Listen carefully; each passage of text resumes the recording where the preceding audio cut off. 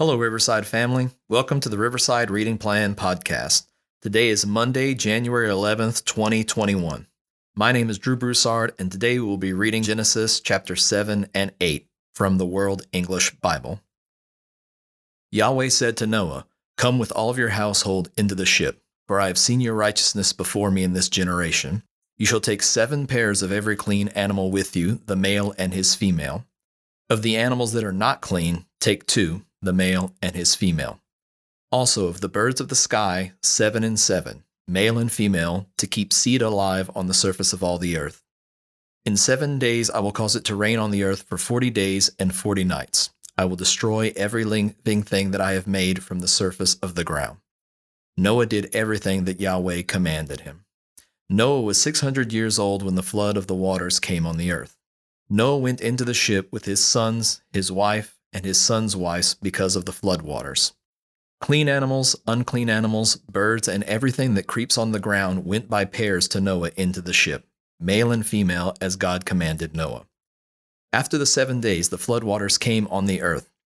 In the 600th year of Noah's life, in the 2nd month, on the 17th day of the month, on the same day all the fountains of the great deep were burst open, and the sky's windows were open.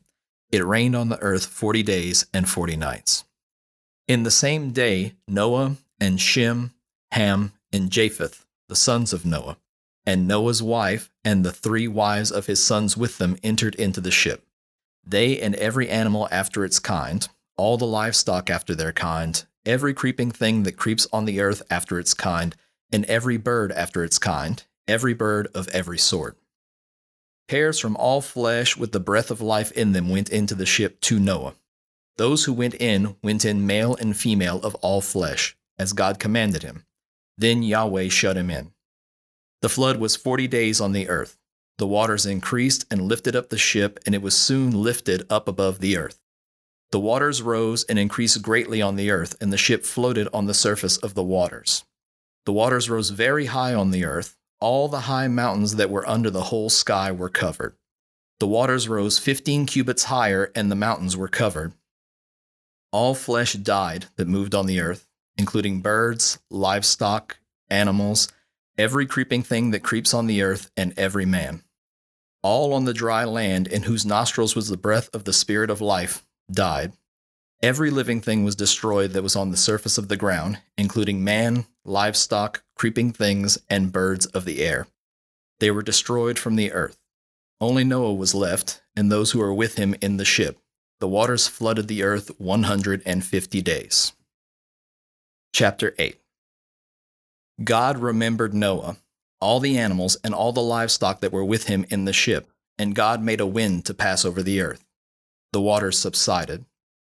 The deep's fountains and the sky's windows were also stopped, and the rain from the sky was restrained. The waters continually receded from the earth.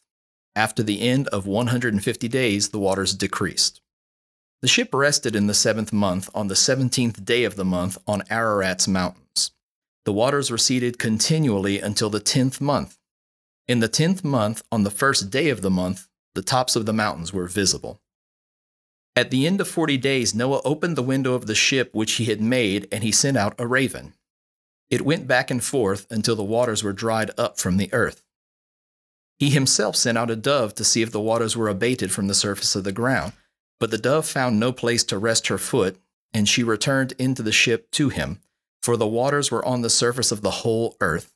He put out his hand and took her, and brought her to him into the ship. He waited yet another 7 days, and again he sent the dove out of the ship. The dove came back to him at evening, and behold, in her mouth was a freshly plucked olive leaf. So Noah knew that the waters were abated from the earth. He waited yet another 7 days and sent out the dove, and she didn't return to him anymore. In the 601st year, in the 1st month, the 1st day of the month, the waters were dried up from the earth. Noah removed the covering of the ship and looked. He saw that the surface of the ground was dried. In the 2nd month, on the 25th day of the month, the earth was dry. God spoke to Noah, saying, "Go out of the ship, you, your wife, your sons, and your sons' wives with you.